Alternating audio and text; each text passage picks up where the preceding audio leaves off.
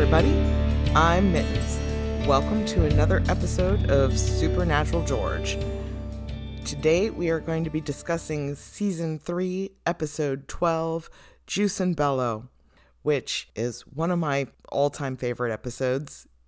I was looking through my Tumblr notes for this episode, and even as far back as like 2014, I think it was, I had a post saying that this was in my top 5 favorite episodes to that point. So yeah, it was a while ago. There were a lot more seasons after that, but it's really up there. I'd say probably top 10 at least. So it was written by Sera Gamble and directed by Phil Sgriccia. It's one episode that truly leaves us believing that Ruby was right. Unless you've actually seen the rest of the show, which is why I make this podcast, right? Looking back at canon and with our knowledge of the whole thing to show how it changes and recolors our opinions of earlier episodes. Because this one is majorly recast by future events. It was also almost the series finale as it aired. Though the biggest crime this episode commits might be giving us Victor Henriksen, like fleshing him out as a full-on character with a backstory and then taking him away again. Though arguably the actual crime of that comes in Season 4, Episode 2, when he returns as a witness, basically proving he was dead in this episode. So he couldn't have faked his own death and escaped and become a hunter, taken his new knowledge, used his loss of identity and being supposedly killed here to start life over as a hunter or someone at least in the community, which would have been a wonderful addition to the storyline.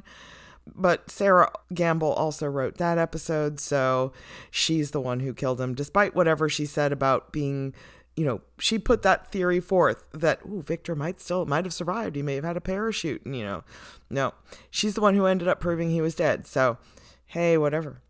The title of this episode, Juice and Bellow, means justice in war. So like the code of ethics with which one fights an ongoing battle or war.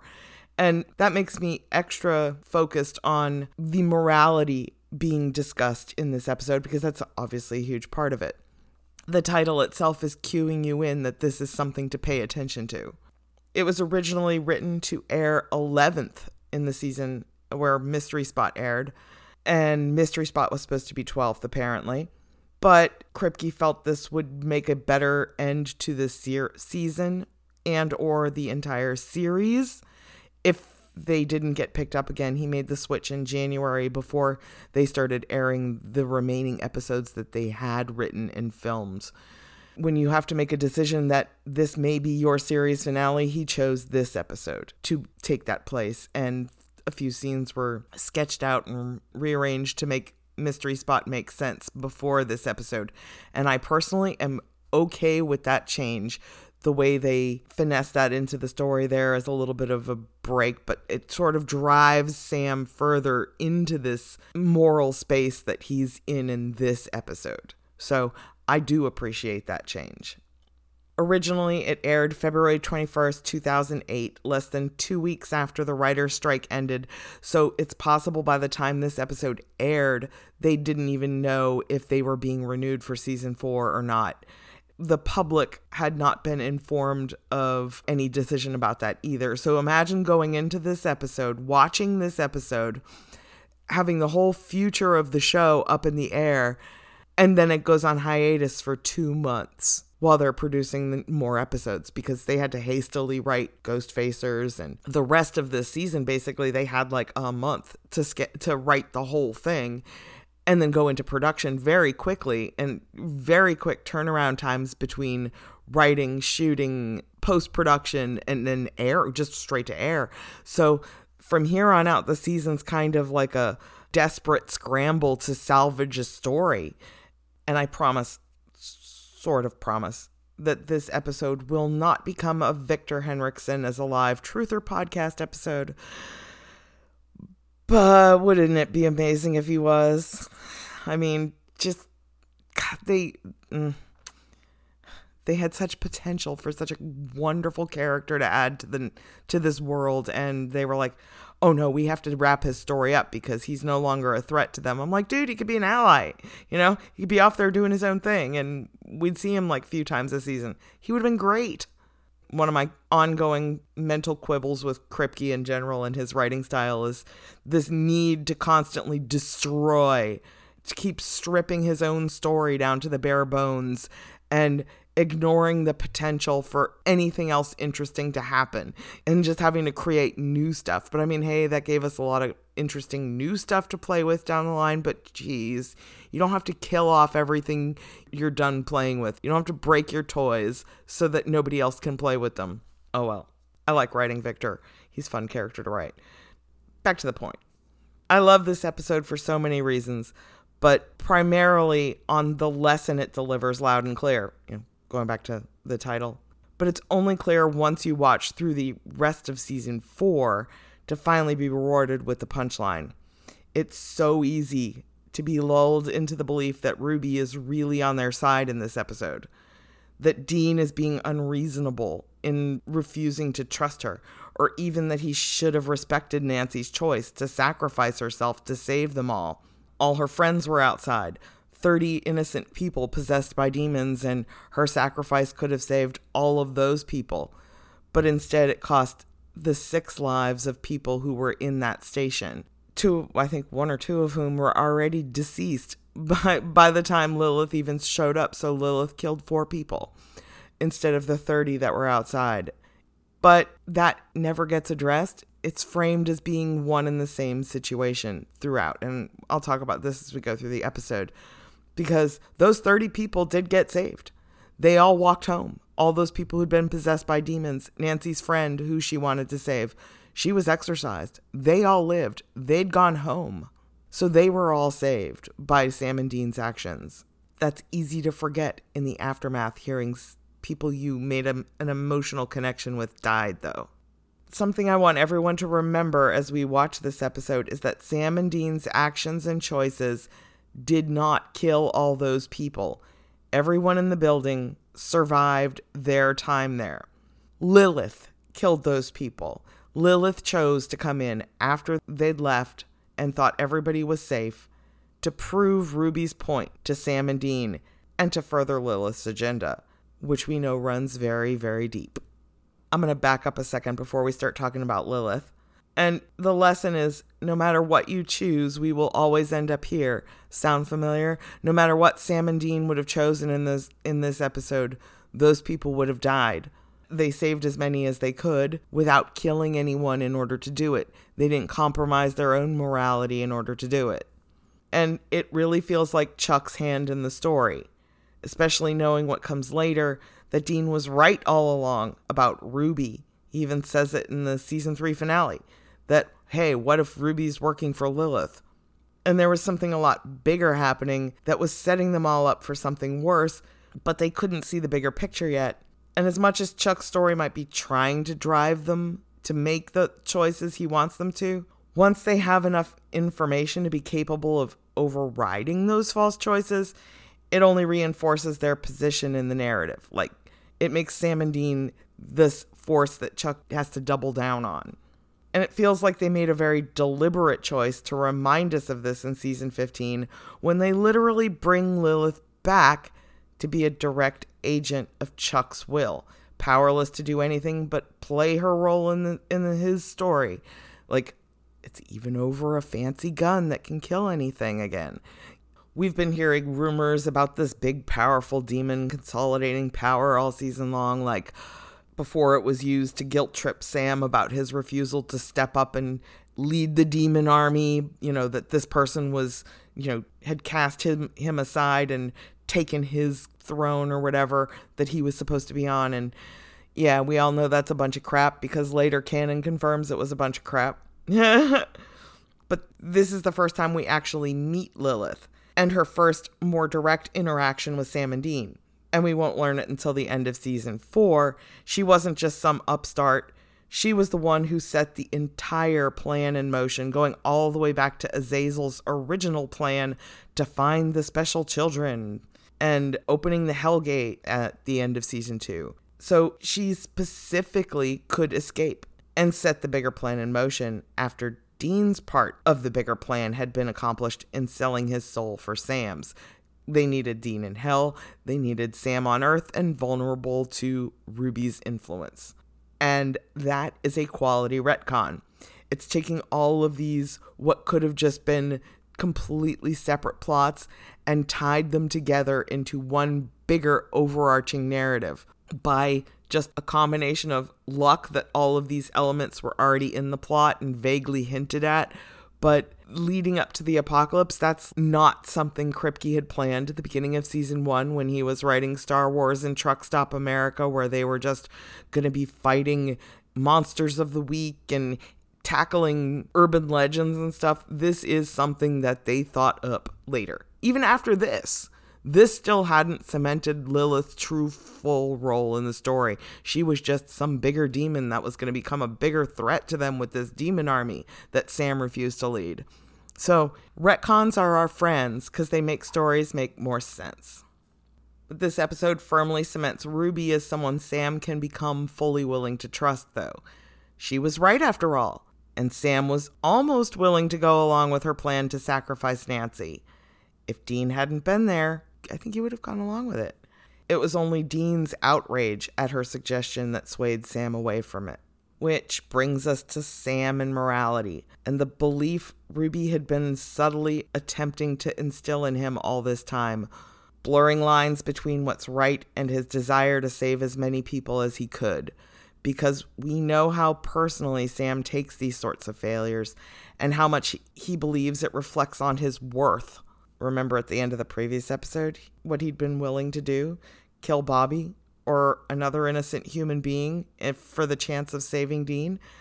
He was right, and it was a trick, but he thought for just a second that he was wrong there.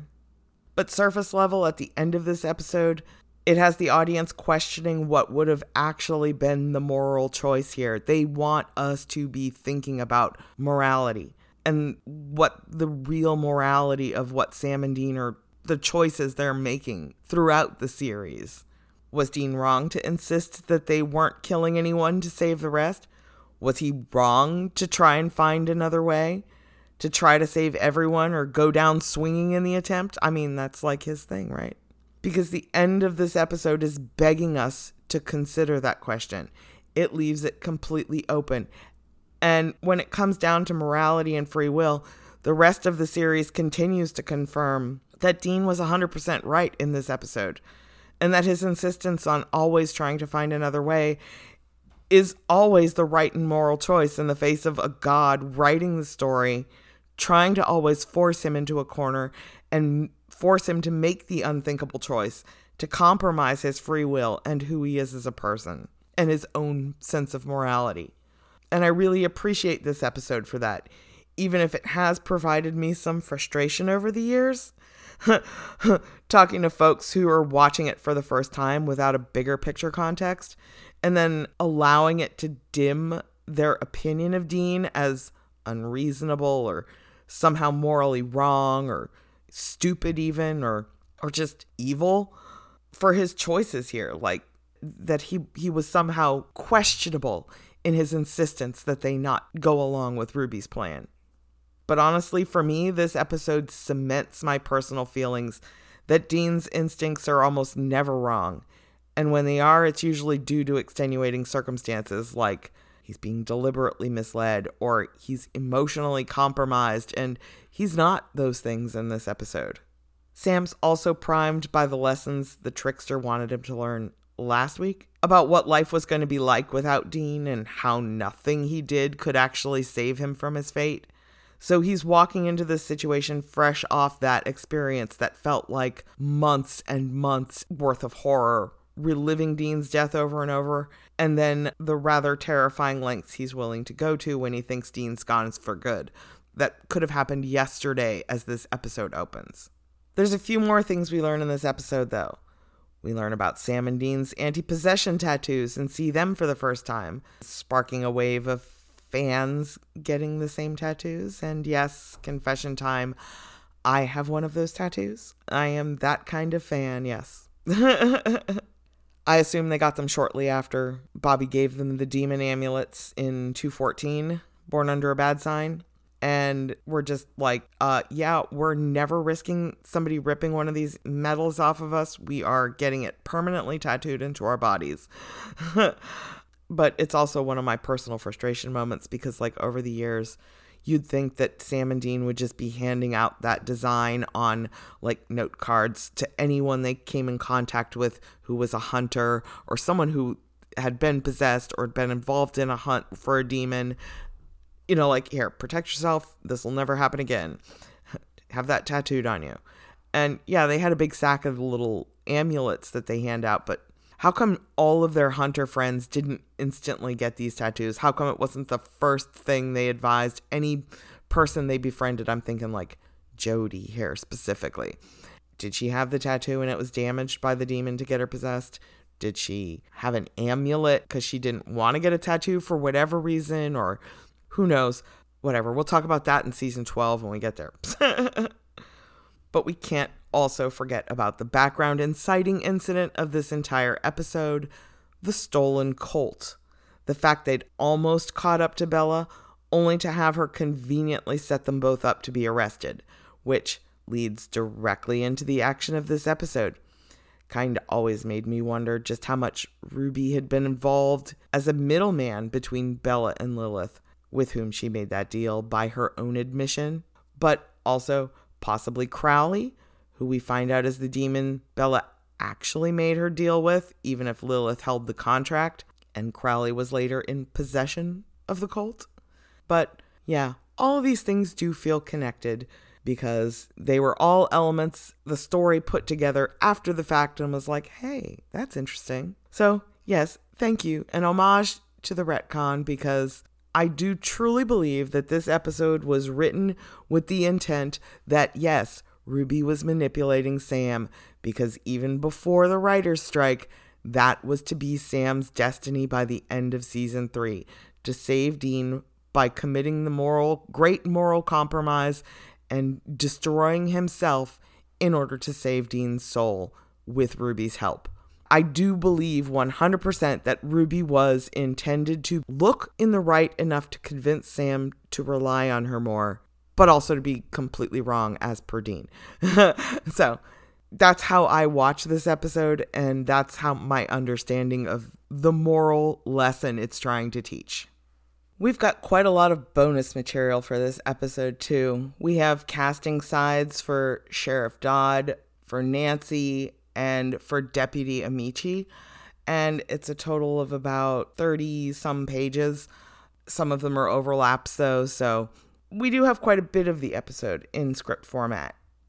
We also have a 3-minute little video featurette on the Blu-ray of Sarah Gamble talking about the episode, mostly what I said earlier about her opinion about Victor, that he may or may not have survived this. They hadn't written season 4 when she recorded this, so she wasn't sure of his survival or not, and then she killed him, so hey. I forgot to mention this last week, but we have some really cool behind-the-scenes photos from the filming of this episode and Mystery Spot, but it's a neat behind-the-scenes look at filming. So I think that covers pretty much all of our extra materials we have for this one. So let's get right into the then segment, which starts even more differently than last week's did. The statement of where we are right now is no longer about John and killing as many evil sons of bitches as they can and their family legacy like it's been all season long. This opens with Bobby telling them, "Hope to hell you boys are ready. This war has just begun," with a quick flash to the Hellgate breaking in the season 2 finale. So they're calling back to that season finale in what they thought could be their series finale. But yeah, we're getting back to that original problem of the season finally. We get a quick refresher on everything we've known about Victor Henriksen to this point, how he's ready to screw them over completely. Then we get a reminder of Ruby and her magical demon-killing knife. We get Dean pointing the Colt at her telling Sam, "I'm here because I want to help you," and Dean being outraged by this notion. And we get the reminder that Ruby was once a witch who sold her soul to a demon in order to have powers, and that's why she became a demon herself. Then we get a nice little montage about Sam, who was supposed to be the boy king. But we get the reminder that there is also another demon who wants that job instead and is willing to kill Sam for it. We get another reminder about all the other demons that escaped that Hellgate and the havoc they've caused. And the comment from the season opener that there's not enough hunters in the world to handle something like this, that this is a true catastrophe, the likes of which they've never seen before. Little do they know what's in their future.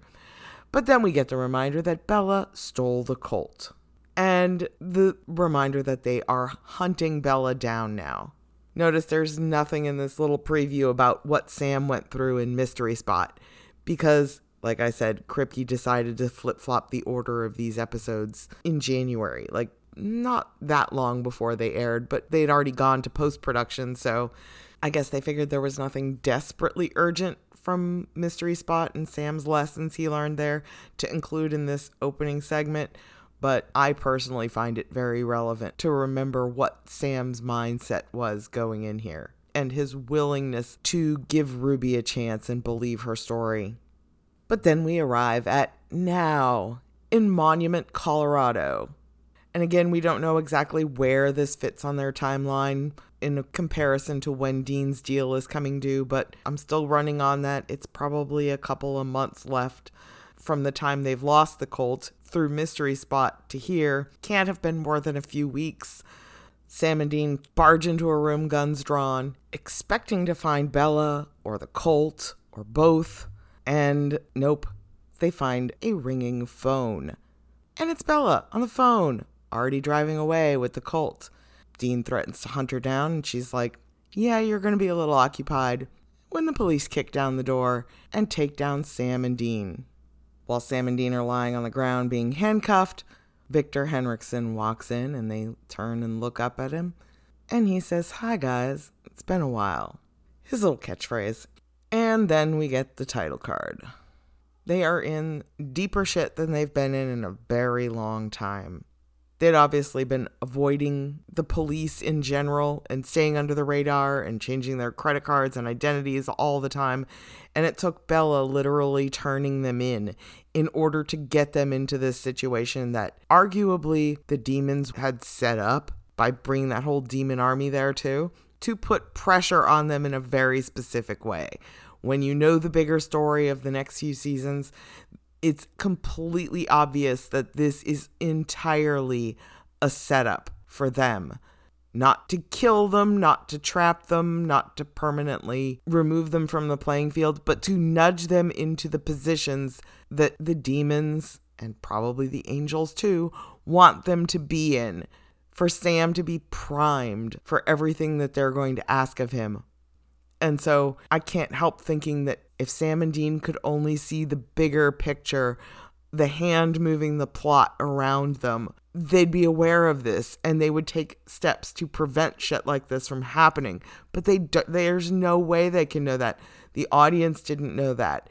It's the big twist of the series, but it's like, with retrospect, when you go back and look at it and rewatch it, it's just so wonderful to see how you want to root for these guys, but they look like they're in the wrong in this episode. They look culpable for all these people's deaths, and they're just not. It's all a setup, and it was all designed to make them feel culpable, to make them doubt their own choices. We cut to the police station where most of the rest of the action of this episode takes place. Victor comes in, sweeps through, basically takes over the place, releases a prisoner who was in for drunk and disorderly, and the sheriff's like, hey, you can't just come in here and do all this. Victor just talks down to the guy. We know that everything's coming from his boss pressuring him with this one, and he's just passing that shitbag along to the next guy in line, this local sheriff whose station he needs, who doesn't have adequate men to help, according to Victor and what he intends and wants for this scenario. And then he lays out for this guy just how evil he believes Sam and Dean Winchester are, because this guy's like balking at every order Victor tries to issue. And of course, Nancy, our sweet little receptionist, overhears all of this and is mildly terrified by everything Victor says about them being demon-worshipping. Victor mentions that they dig up corpses for fun, and he describes them as Hannibal Lecter and his half-wit little brother, which I find hilarious. Victor, at least, is convinced that Dean is the brains of the operation. And Sam, the half-wit, who was going to go to law school, like at Stanford. He's clearly not a half-wit, but I guess in Victor's opinion, compared to Dean, But Nancy overhears this and she is terrified, clutches the little cross on her necklace, trying to find strength in her own faith if these actual evil people are coming into her building. When the sheriff grudgingly capitulates to Henriksen's orders, he calls out to his man outside to bring in Sam and Dean.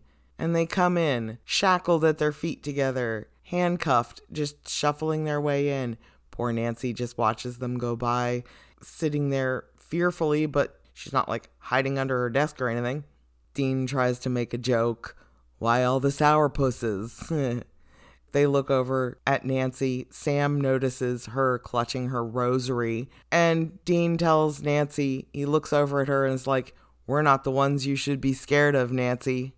And isn't this just a metaphor for what the show tries to do to Sam and Dean? They're shackled together at their feet. They can't get too far apart from each other, but as soon as they get into the cell and are left alone, they each try and go to opposite sides of the cell and almost trip each other because they're still connected at the feet. Like, is that a metaphor for their codependency or what? And then they're like upset at each other, but it's like not y'all's fault you're shackled together like this by the plot. So they shuffle around each other and it's like, dudes, you could have just sat down where you were. But no, they have to reverse positions. Dean always puts himself by the door. And Sam just goes along with it, just like the positions they sit in the Impala. Like, Sam sits in the passenger side. Well, Sam's sitting in the passenger side of this bunk in this prison cell as well. Like, they can't sit any other way. But they make a whole big production out of it. Sam and Dean have no idea how they're going to get out of this one. This was a completely unexpected development. Victor gets told by his boss that he's sending a helicopter to pick up Sam and Dean because we're not going to risk these boys getting away like they did the last time or the time before that his boss is coming on that helicopter to take them to Supermax. And Victor is not pleased about this, but he's like passing the grief along to the poor sheriff, who now has to clear the parking lot so they'll have enough room for the helicopter to land. And next we have another classic scene that for some reason a lot of folks use as proof of Dean's sexuality one way or the other. It's one of his denial moments. I have a long post that I've written about this collaboratively with several other people that I will link in this, describing how Dean reacts in this circumstance. He's the first one to bring up the sexual humor as a defense mechanism, accusing Henriksen of needing erectile dysfunction medicine. So he's already insulted the other man's manhood in a specifically sexual way. Because when Dean's in defensive mode, that's where he finds it's easiest to attack and throw off an opponent. But Victor here is not thrown off. Victor's talking about how he's going to celebrate seeing the two of them in chains. And Dean comes back again with a sexualized joke. Oh, you kinky son of a bitch. We don't swing that way. And then Dean goes on to taunt him about the other times they've escaped from him in the bank, at that jail. And Victor said, yeah, you're right. But if Victor wasn't sure of himself here, and he is pretty damn sure of himself here, those taunts would have hurt, and they probably did land a blow. Because we just saw Victor get chewed out by his boss for having let them get away several other times before. And taunted about, thought this was going to be on your headstone, failed to catch Sam and Dean Winchester. So we know he's already a little bit sensitive and sore about this, but he's also I'm going to turn around and take it out on another guy kind of guy. And so that's what he does. He tells them, yeah, I'm going to take you straight to Supermax and you're never going to see each other again. After that, Dean's not laughing anymore. He's not joking anymore. He realizes this is the most serious situation they've ever been in. He gets serious and he just shakes his head and it's like, you've got the wrong guys. We are not what you think we are. But now that Victor has the upper hand, he turns it right back around on Dean. You fight monsters? Nah, your daddy brainwashed you with all the devil talk, and he probably touched you in a bad place. So, he's already saying, I get what you're doing to me. Here, I'm going to do the same to you, because I'm on the outside of the bars and you're on the inside. When Victor's boss arrives in his chopper, the interaction between them is very clear that Victor expects this sort of treatment from his boss. He holds out his hand to shake his boss's hand, and his boss just hands him a stack of files. Doesn't even bother to try and shake his hand. The boss dumps all the paperwork off on poor Victor and goes to talk to the fugitives. Victor just rolls his eyes like, yeah, nah. He got put in his place the way he was putting the sheriff in his place earlier. But his boss walks in and shuts the door. This gets Sam and Dean's attention. Dean stands up. He's like, okay, who the hell are you? He introduces himself as a deputy director and then just pulls out a gun with a silencer on it and starts shooting. He hits Dean in the shoulder, and then Sam is able to get right up close to the bars to try and wrestle the gun away from him. And he keeps firing into the wall above where Dean's slumped down on their little cot, trying to not get shot again. And then Sam notices his eyes are black. He's possessed. Sam, of course, immediately begins reciting an exorcism and almost succeeds, except the guy's like, yep, sorry, gotta cut this short, and smokes out. The noise he makes as he does, the scream he makes, that's the first thing that anyone out in the station heard. The silencer was obviously very silency. They didn't hear any of that. Not even the bullets ricocheting off the cement. But yes, they heard him scream and then go running. They all come in, guns drawn, see Sam holding a gun, see the deputy director slumped on the floor, apparently dead, and think Sam shot him. It's like, put the gun down. Dean's like, no, he shot me. And Sam just immediately puts the gun down. What's he gonna do? Henriksen's partner confirms that there's no bullet wound in the body. And Dean's like, yeah, he's probably been dead for months. Victor was still holding a gun on him, like, what did you do to him? You did something to him. And I'm just going to take a moment here to remind everybody how the show thinks about bodies that have been possessed by demons. Yeah, these really quick, short-term ones, like the crowd of people outside who gets possessed, they tend to be fine afterwards. They'll survive being exorcised. But people who've been possessed long-term, like this FBI director who's probably been possessed since the FBI started getting onto the Winchester's case in season 2 even, that he could have been the whole push behind the FBI focusing on them in the first place. Demon agenda, So if he had been possessed that long, in all likelihood, he's been dead for quite a long time because demons tend to not take too much care of the bodies they possess. So being able to save somebody from possession and them being able to just return to their normal life afterwards gets less and less likely over time, it seems. And that just seems to be something that the show has been trying to reinforce for years.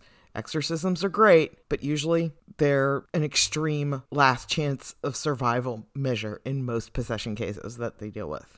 For folks who are looking for justification for why they stop trying to exorcise people as the seasons go on and just resort to killing possessed people and don't really have too much remorse about it, this is why. This is their experience. Victor's like, talk or I shoot. Dean's like, we didn't do anything to him. And finally Sam is like, he was possessed. Victor obviously does not believe this. He thinks they're nuts. So he decides, okay, fire up the chopper. We're getting out of here right now. Paperwork be damned. My boss is dead. He's not going to complain that we did things out of order. We're just getting done with this. The guy tries to radio out to the chopper and gets no answer. Reedy gets outside, only to find 4 deputies dead and the chopper pilot dead inside the chopper. And as soon as he gets close enough to look in, he radios, they're dead. And then the helicopter explodes. Reedy actually gets up. He's all beat to hell and he sees the chopper on fire. Victor's radioing, Reedy, come in. Talk to me. and there's a man behind him who attacks him. Another demon. Quick reminder, we're going to stop for body count tallies once in a while because Sam and Dean have been incapable of making any choices about anything that's happened thus far in the episode. And there are now 7 dead people. Back inside the station, Henriksen is just standing there leaning on a desk, seriously trying to figure out what to do next, while the rest of the station is panicking. The sheriff, Nancy, they can't get a line, they can't make contact outside. The helicopter's exploded, all of the sheriff's deputies are dead, and then the power goes out. The sheriff is convinced that it's time to go. He's about ready to pack everything up and get the hell out of there because clearly something terrible has happened. And Victor starts taking over the scene. He's like, no, this is clearly a siege. There are more of them out there. Right now, the best thing to do is barricade ourselves in here and calmly and rationally work through the problem like trained professionals. That would be a rational thing for an FBI agent to maybe think, but oh my gosh, it's exactly what the demon would want them to do. After the sheriff is convinced that, yeah, okay, that's the plan, Victor goes over to Nancy and asks her if she's okay, and she starts to nod, and then she's like, no, I'm not. And he promises her that he's going to get her through this. So she feels at least confident that somebody is thinking and caring about her. We cut back to Sam and Dean in their cell, where Sam is doing the best he can to give Dean first aid for his gunshot wound. They don't exactly have a lot of first aid supplies in there. He's got like a handkerchief on Dean's wound. And then Victor comes in, and he's like, so what's the plan? Kill everybody in the station and then bust you two out?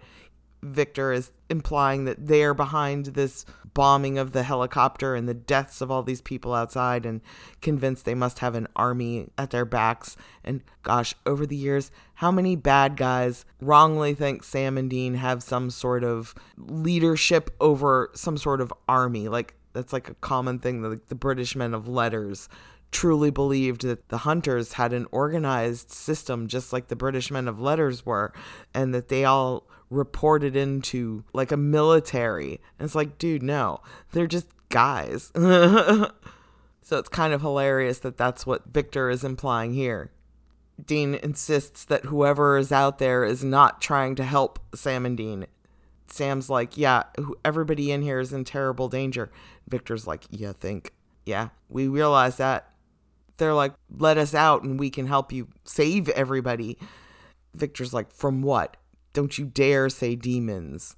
Dean insists that he will survive his gunshot wound if they manage to get out of there alive, but they still don't have a plan when they spot Nancy peering into the cell block, and Sam asks her very politely and very contritely if they could maybe get a towel or something to help tend to Dean's wound. Sam even insists, look at us, we're not the bad guys, okay? And she walks off, and they think, no, she's not going to help us.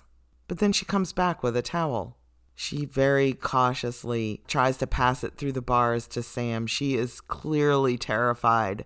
Not only terrified, but traumatized by what she's just witnessed. 4 people she knows and is friends with have just been killed right outside. And she passes the towel through the bars, and Sam grabs her wrist. And she thinks, oh my God, I'm going to die. He's going to kill me right here. All Sam wanted was her rosary that she had wrapped around her wrist. Except in order to get it, he had to grab her arm and pull her right up close to the bars. Of course, she starts screaming. Another deputy comes in with a shotgun and threatens Sam's try something again and I will shoot you, and not in the arm. A while later, Dean has got the towel pressed to his wound, and they're talking how many demons do you think are out there? I don't know. Could be anyone, could walk right in, and they're sitting ducks trapped in this cage. And Dean realizes sort of they're coming directly at us. They've never done that before. And Sam just stays mum because, remember, Ruby has already told him about the demon that's rising up. Dean doesn't have this information. Sam has hidden it from him. So that just leaves Dean to wonder on his own. Something's different. Something's changed. Why are they targeting us specifically? They could be doing whatever their demon army is supposed to be doing, and yet they're focusing their attention on cornering Sam and Dean Winchester in prison. That just seems weird. They're in a situation where Sam and Dean are trapped, effectively. Demons don't have to worry about them if they're locked in a prison, you know? If they go to Supermax or whatever. Why put all this effort into attacking them specifically when they're already out of the way? Because that's not the plan. The plan is to manipulate them. At this point, it becomes unavoidably clear that Victor is not Victor anymore. The sheriff comes into the cells and unlocks the door and insists that Sam and Dean come out, that they're leaving to go to a SWAT facility in Boulder because otherwise they're just going to basically be sitting there waiting to die. Victor comes in and is like, "What are you doing? We're not doing that. We're not leaving here." And then just shoots the sheriff in the head. That gives Sam and Dean the opening to grab Victor, wrestle his gun away from him. They figure, oh my God, he's probably possessed. Well, at least they have a toilet bowl full of holy water, thanks to Nancy's rosary. The other deputy comes racing back in with his shotgun, sees what they're doing. Dean pulls Victor's gun on him and tells him to stop what he's doing, and they watch as Sam finishes exorcising Victor.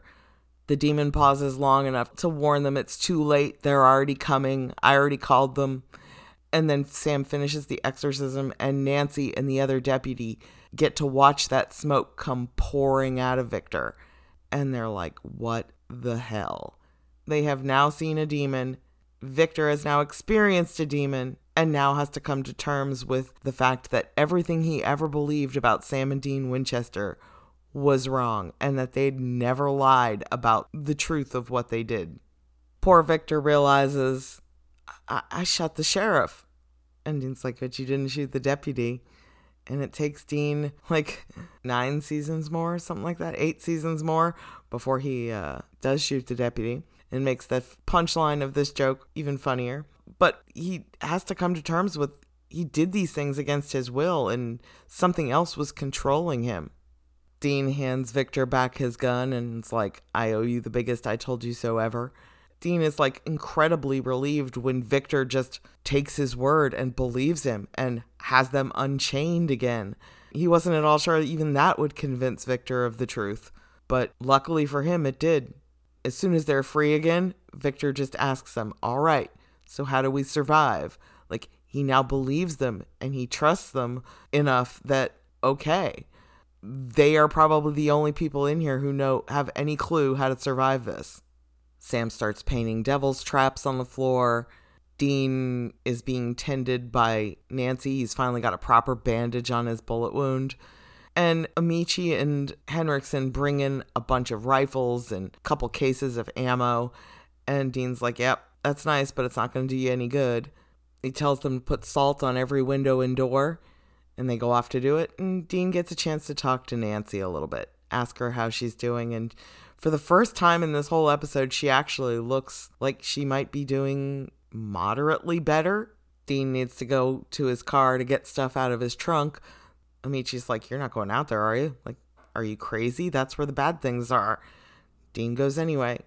He's cramming stuff in a duffel bag and hears something coming, and the lights start flickering, and he starts packing faster and then runs back inside just as this huge cloud of demon smoke just comes barreling right at him. Demon smoke just assaults the building from every direction, and it can't find any way in. So after a few minutes, it just whooshes away. They take this opportunity to regroup. Dean hands out anti-possession charms on necklaces, tells everybody to put one on. Nancy asks, what about you two? They reveal their anti-demon possession tattoos. They're all just waiting to see what the demons are going to do next. And Victor takes a moment to look at the sheriff's nameplate on his desk, and Dean knows what he's thinking. Like, dude, it's not your fault he's dead. You didn't kill him. Out in the other room, Nancy looks out the window and sees a crowd of like 30 people just slowly moving toward the building. And oh wow, it's that demon cloud, but now it's taken possession of all of these people. all of whom, I will remind everybody, are saved by what Sam and Dean choose to do. And then Dean gets to give Victor the welcome to the world of the supernatural talk. The sorry to break it to you, but all these awful things really are real. And Victor actually believes him. Dean's like, if it makes you feel any better, Bigfoot's a hoax. Yeah, that's not all that comforting. After the list of things he's already been through that are real. And then Victor gets to lament the fact that he's been doing this for 15 years and he's only captured a handful of evil people and maybe only saved a handful of lives doing it. And yet all this time, this huge thing was just right there. And he never knew it, that all these monsters were out there doing all of this, and he could have saved tons of people like Sam and Dean do. And he just feels like he's wasted his life. Dean's like, well, you didn't know. And Victor's like, yeah, well, now I do. So you kind of feel like even if he had survived this episode, that he would have been resigning from the FBI or finding a way to put his position to use to people who are actually out there fighting all these monsters. Victor asks Dean if he can beat what's out there, if they can win. And Dean's like, honestly, I think the world's going to end bloody, but I choose to go down swinging. And that's kind of his philosophy for an awful lot of the series, right up until the final few episodes. He's not going to give up. He's just going to stand there and keep fighting and keep choosing to do the right thing, the thing that he believes is right. And he should have won. They should have finally gotten a win. But we're not going to dwell on that today because we're still only on season 3. We're going to focus on season 3. But you can see how these themes come back to the surface heavily throughout season 15. Like Dean's final battle of the series is with himself and fully accepting this belief that only his choices matter and that he's going to keep choosing to keep fighting. And his whole struggle with his identity and everything he ever believed about himself. This is like key to his character arc through the entire series. Just as they're laughing about the fact that they are basically both in the same position in the world, Victor and Dean hear a crash in the other room. Everybody goes running, guns drawn. Victor's like, how do we kill her? And Sam's like, we don't. It's Ruby, and she's there to help. And Sam is the one who announces that fact. Dean, however, is less pleased to see her. We'd seen an earlier shot of the deputy rubbing frost off that window so he could see out it. And we noticed that there was a little gap in the salt on that window. And then we just noticed Sam, after he let Ruby out of the devil's trap, going over and fixing the salt gap. Like he was expecting Ruby to show up. And then she showed up. Ruby makes a comment about how, she had to kill her way in there. But she gives them the data that they needed. There's like 30 of them out there. Dean asks her, who sent all these demons? And then we realize what Sam's weird little thoughtful look when Dean was like, it's like they're coming right for us. Because Sam knew. Ruby's shocked that Sam didn't tell Dean about Lilith, the demon who's coming after them. Ruby describes Lilith as an up-and-comer, and funny coming from Ruby, considering Lilith's the only reason she's ever approached Sam Winchester at all, because those are her orders. But Dean is kind of upset with Sam about this. He's like, you knew about this? And you didn't tell me? This seems like pretty important shit to be keeping back, Sam. Why are you not telling me important stuff about demons who specifically want us dead? Ruby tells him to stow it for later, and that they need the cult. And then that's when they have to tell her, that was stolen. And of course, there's no way Ruby didn't already know that the cult had gotten stolen. But oh boy, she gets to really try and rip Sam a new one for having lost it. And drive home how stupid it is that they weren't able to keep their hands on it, despite it being specifically engineered to have been taken out of their hands before this. All of this is part of the long con on them.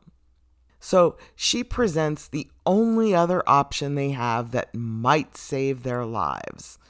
she could do a spell that would destroy every demon in a mile radius, including herself. How altruistic, Ruby.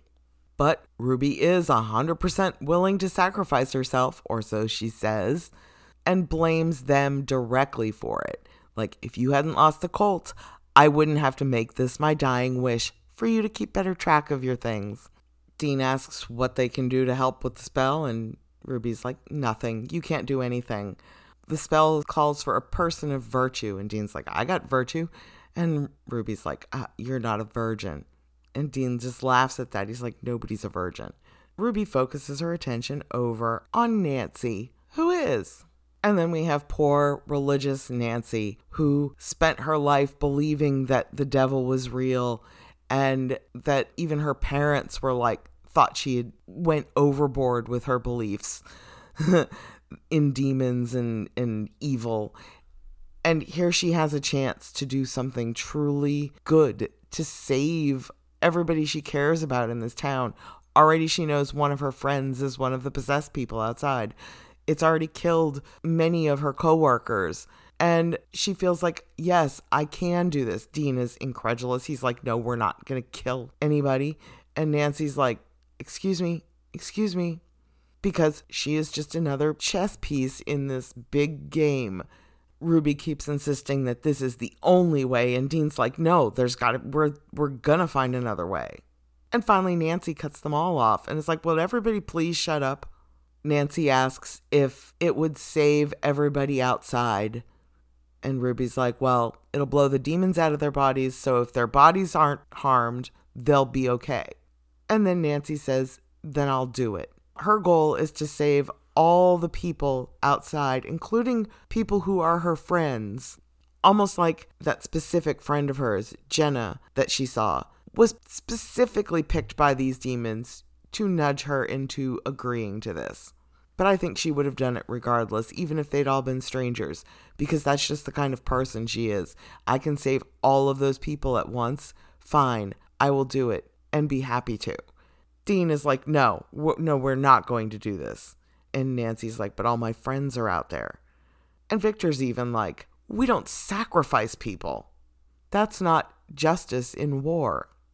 Ruby tells them both, well, we don't have a choice. And Dean's like, your choice isn't a choice. Ruby turns to Sam for support. And it's like, Sam, you know I'm right.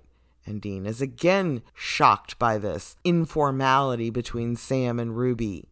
Dean knew that she was trying to get to him, but he did not know the extent to which she'd already gotten to him. Sam can't even give Dean an answer. He's like, Sam, tell her we're not going to do this. And Sam just keeps his mouth shut. And if Dean hadn't been there, Sam would have been like, yeah, we're going to do this. And finally, it's Nancy who says, it's my decision. And Dean's like, just stop. Nobody kill any virgins. And honestly, yeah, finally, some sense talking around here. Because Nancy's being just as heavily manipulated as all the rest of them are. She was specifically put in this circumstance, and it's horrifying. And it's kind of horrifying that Sam would have been okay with it. Dean pulls Sam aside into the hallway and is like, don't tell me you're considering this. And Sam argues, well, we're talking about 30 people's lives out there, along with everybody still in here. We can't let all those people die just to save one person. And Dean is just like, no, this is not how we do things. We don't throw away our own humanity in order to fight evil. It just reduces us to their level. And yeah, that's kind of the whole point of season 4 and Sam's whole arc that now becomes part of season 4, is that Sam is willing to give up his own humanity in order to do what he believes is the right thing. And Ruby uses his desire to save people in order to convince him that it's okay for him to do this thing that makes him less human, because he's already infected with it.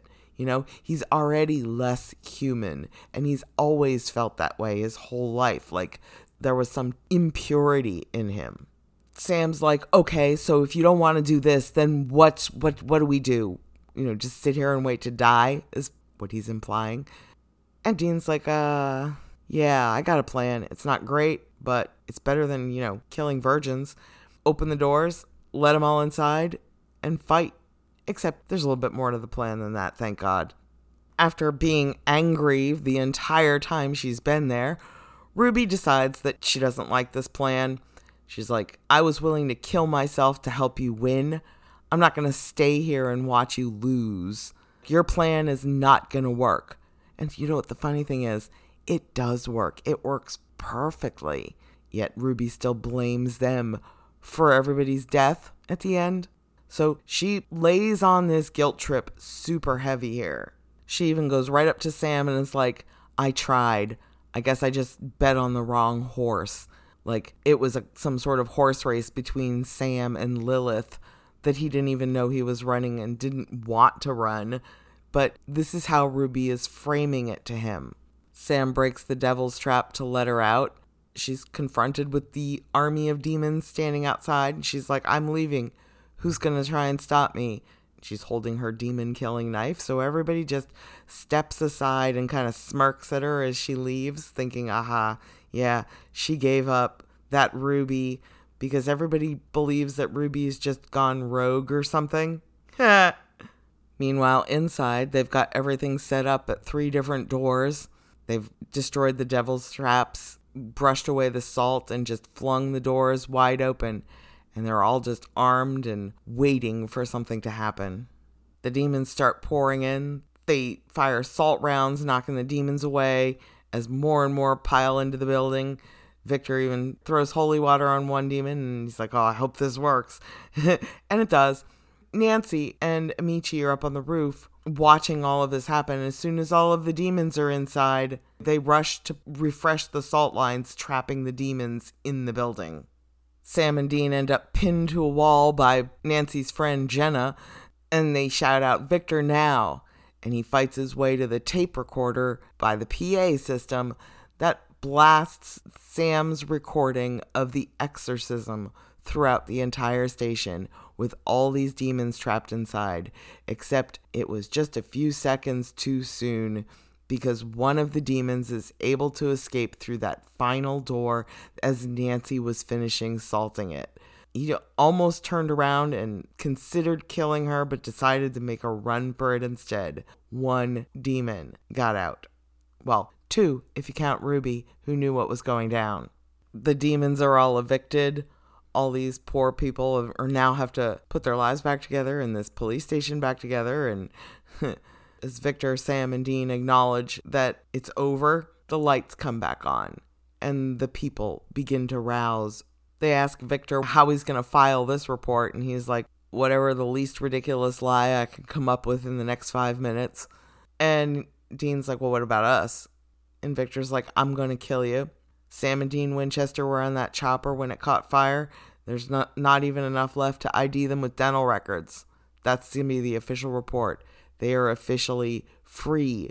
I mean, they've lost their identities again, but beats the hell out of being on the FBI's most wanted list. A little later on, as everybody's cleaning up, it's just Victor, Amici, and Nancy still in the station. All the other people have gone home, gone back to their lives. They'd all been saved, all those 30 people. When a little girl comes in, being led by the hand by a woman, and the little girl asks and very clearly is looking for Sam and Dean.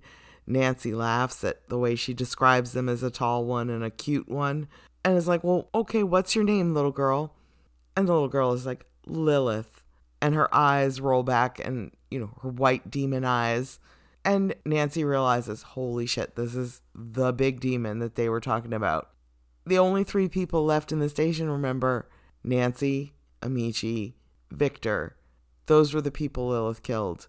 The other people who were already dead, the 4 deputies, the helicopter pilot, the sheriff, they were killed by demons before Sam and Dean were ever confronted with this choice to sacrifice Nancy or not. And the other 30 people, they're all safe at home in bed. So, yeah, Ruby's gonna yell at them real good, but it's manipulation, and it's not even truth on the surface. A few hours later, when Ruby shows up at their motel, she storms in and is just like, turn on the news. And Sam does, and they hear about the giant gas explosion, apparently, that had taken place at that sheriff's office, and that everyone there had been killed. Everybody in that news report, aside from Victor, Nancy, and Amici, were already dead before this choice would have been made. And Lilith made the deliberate choice to go back and kill them, too. None of these deaths are on Sam and Dean Winchester. None of them. And yet Ruby is going to make them feel as if every one of them was on their heads. But that one demon who escaped past Nancy gives us, the viewers, the plausible deniability to truly believe Ruby's words here. Like, without the critical thinking and the ability to understand the bigger plot, that what she's saying is all for the manipulation. You might believe everything she's saying, and it sounds reasonable on the surface. Yeah, they could have saved all these people. Well, no, they couldn't have, because the 6 deputies were dead already, and the helicopter pilot and, Reedy, Victor's partner, was already dead, and the FBI director was already dead. That happened before any of this came down to Sam and Dean's choices. So, no, they couldn't have saved any of those other people. They could have saved Victor, Nancy, and Amici, possibly, but not by using Ruby's plan. They could have just warned them to get out of there, that there might be revenge coming for you. If Nancy had said one of the demons escaped, they may have said, take a long vacation. Go somewhere where you're out of the way. But no, these deaths are not their fault. Ruby hands them each a hex bag to supposedly hide them from Lilith, and they accept them. Then she starts lecturing them about how you have to behave in wartime, that, you have to strike fast and hard and destroy your enemy before they can escape. Sam is willing to buy into it at this point. Dean is still distressed by this approach. But her parting shot is, so next time, we're going to do it my way.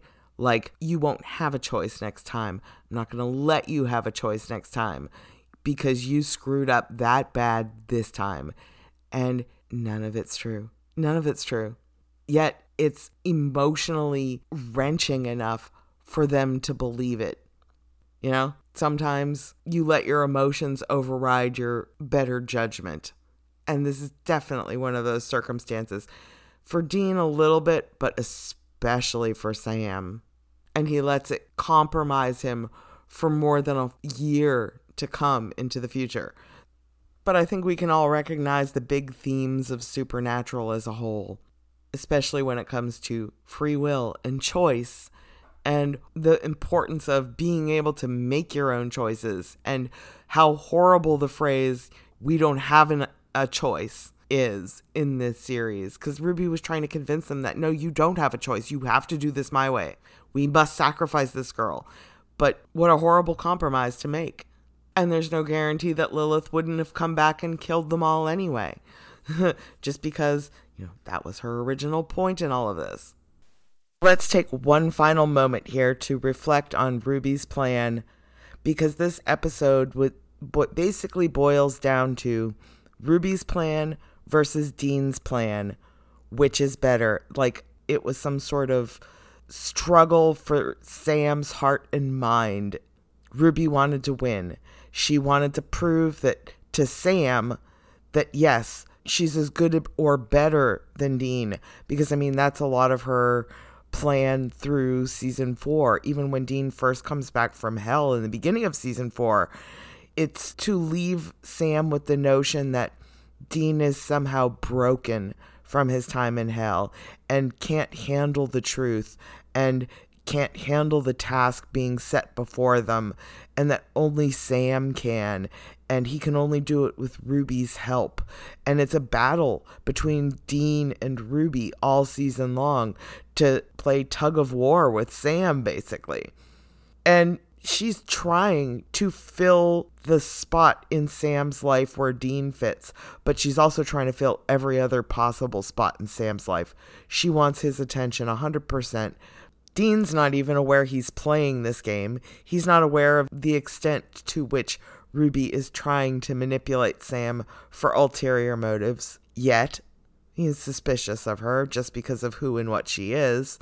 But this was going to be Sam's arc in season 3 had the rest of the storyline carried out. And he would have fallen to Ruby's influence. He would have compromised himself to save Dean. And he won't do it again until the end of season 4. And I'm glad it's not to save Dean. It's to save the world, he believes.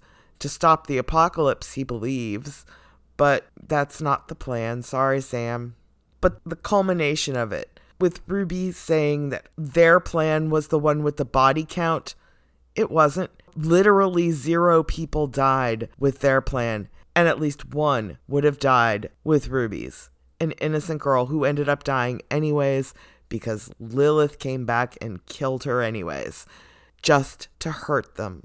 The 3 people that we saw die at the end of the episode were the only people Sam and Dean actually failed to save, and it was after they'd saved them once. Did they have to stick around there forever for the rest of their lives to stop Lilith from killing them? They had no idea she was going to come back. The only people Sam and Dean failed to save is nobody. The whole thing is just Ruby manipulating them. All these people died and that's on you. Well, literally it's not. But if she can make them believe that and feel that way, her plan has been successful. That was the entire point of this episode, was to drive that wedge between Sam and Dean so Ruby could squeeze herself in the gap. Of course, you would never get that from just watching the episode for the first time without the context of the next season and a half to come after it, you know? So why I do this podcast is to go back and say, hey, look, remember how cool this is? Look how amazing the writing was through this entire arc. That they planned Ruby's arc out from the beginning, even with the writer's strike. This is why I really appreciate season 3, because it's often talked down about because the storyline did get cut. But when a storyline gets altered in some way by extenuating circumstances, and yet they still manage to write the entire character arc and carry the story all the way to its logical conclusion, even if it ends up taking a whole season longer than they were expecting, they expand on it so much and use every planted seed from season 3 to make season 4 come to fruition. And season 4 might be like the most technically satisfying season from a writing perspective. At least I feel that way about season 4. It's really up there if it's not like the most satisfying writing arc of the whole series. It would not be that without season 3 and all this setup. So yes, little credit for season 3. They did so much with such a difficult situation that honestly got a lot of shows canceled. They could have very easily just never come back after this episode. Thank goodness it didn't end here, because this would have been a terrible ending with them feeling like, yep, we're moral failures and, you know, we got all these people killed and no chance to ever get any resolution past this. Well, they get 4 more episodes this season. And then they were one of the lucky shows that survived and got renewed for the following season. A lot of networks just wiped their slates clean and decided to just start over, even with shows that had been successful before the writer's strike. And Supernatural just became the little show that could. Until it couldn't anymore. Anyway. Next week, we'll be talking about Season 3, Episode 13, Ghostfacers. And how it was probably rather hastily written, just as a sort of social commentary on this whole writer's strike situation and the reality television boom that happened as a result. Because when you can't have scripted shows, and yet you still have to air shows, you need something unscripted. Unscripted television really, I mean, it got its start before this, obviously, but this writer's strike and these months of networks having nothing to air and having to come up with stuff really quick really was the birth of a lot of reality television as we know it today. So, yeah, Ghostfacers gets a chance to mock that just a little bit. Everybody likes Ghostfacers anyways. It's a fun little episode. Until then, you can find me on Twitter and Tumblr at SPNGeorge or at MittensMorgul. You can find me on Discord at Mittens #4865, or you can email me at mittensmorgul@gmail.com. And I'm always happy to talk to everybody about anything at any time. And I'm really sick of saying that, but I don't know what else to say. It's been a week though, right? Like, what even was this past weekend? And I'm just not even going to talk about it here because, oh my god, who wants to talk about it anymore? Formal apologies to the Supernatural fandom for being supernatural, as usual. How did we even get here? Whatever. We survived. We'll continue to survive because that's what we do. Supernatural. Have a good one, everybody.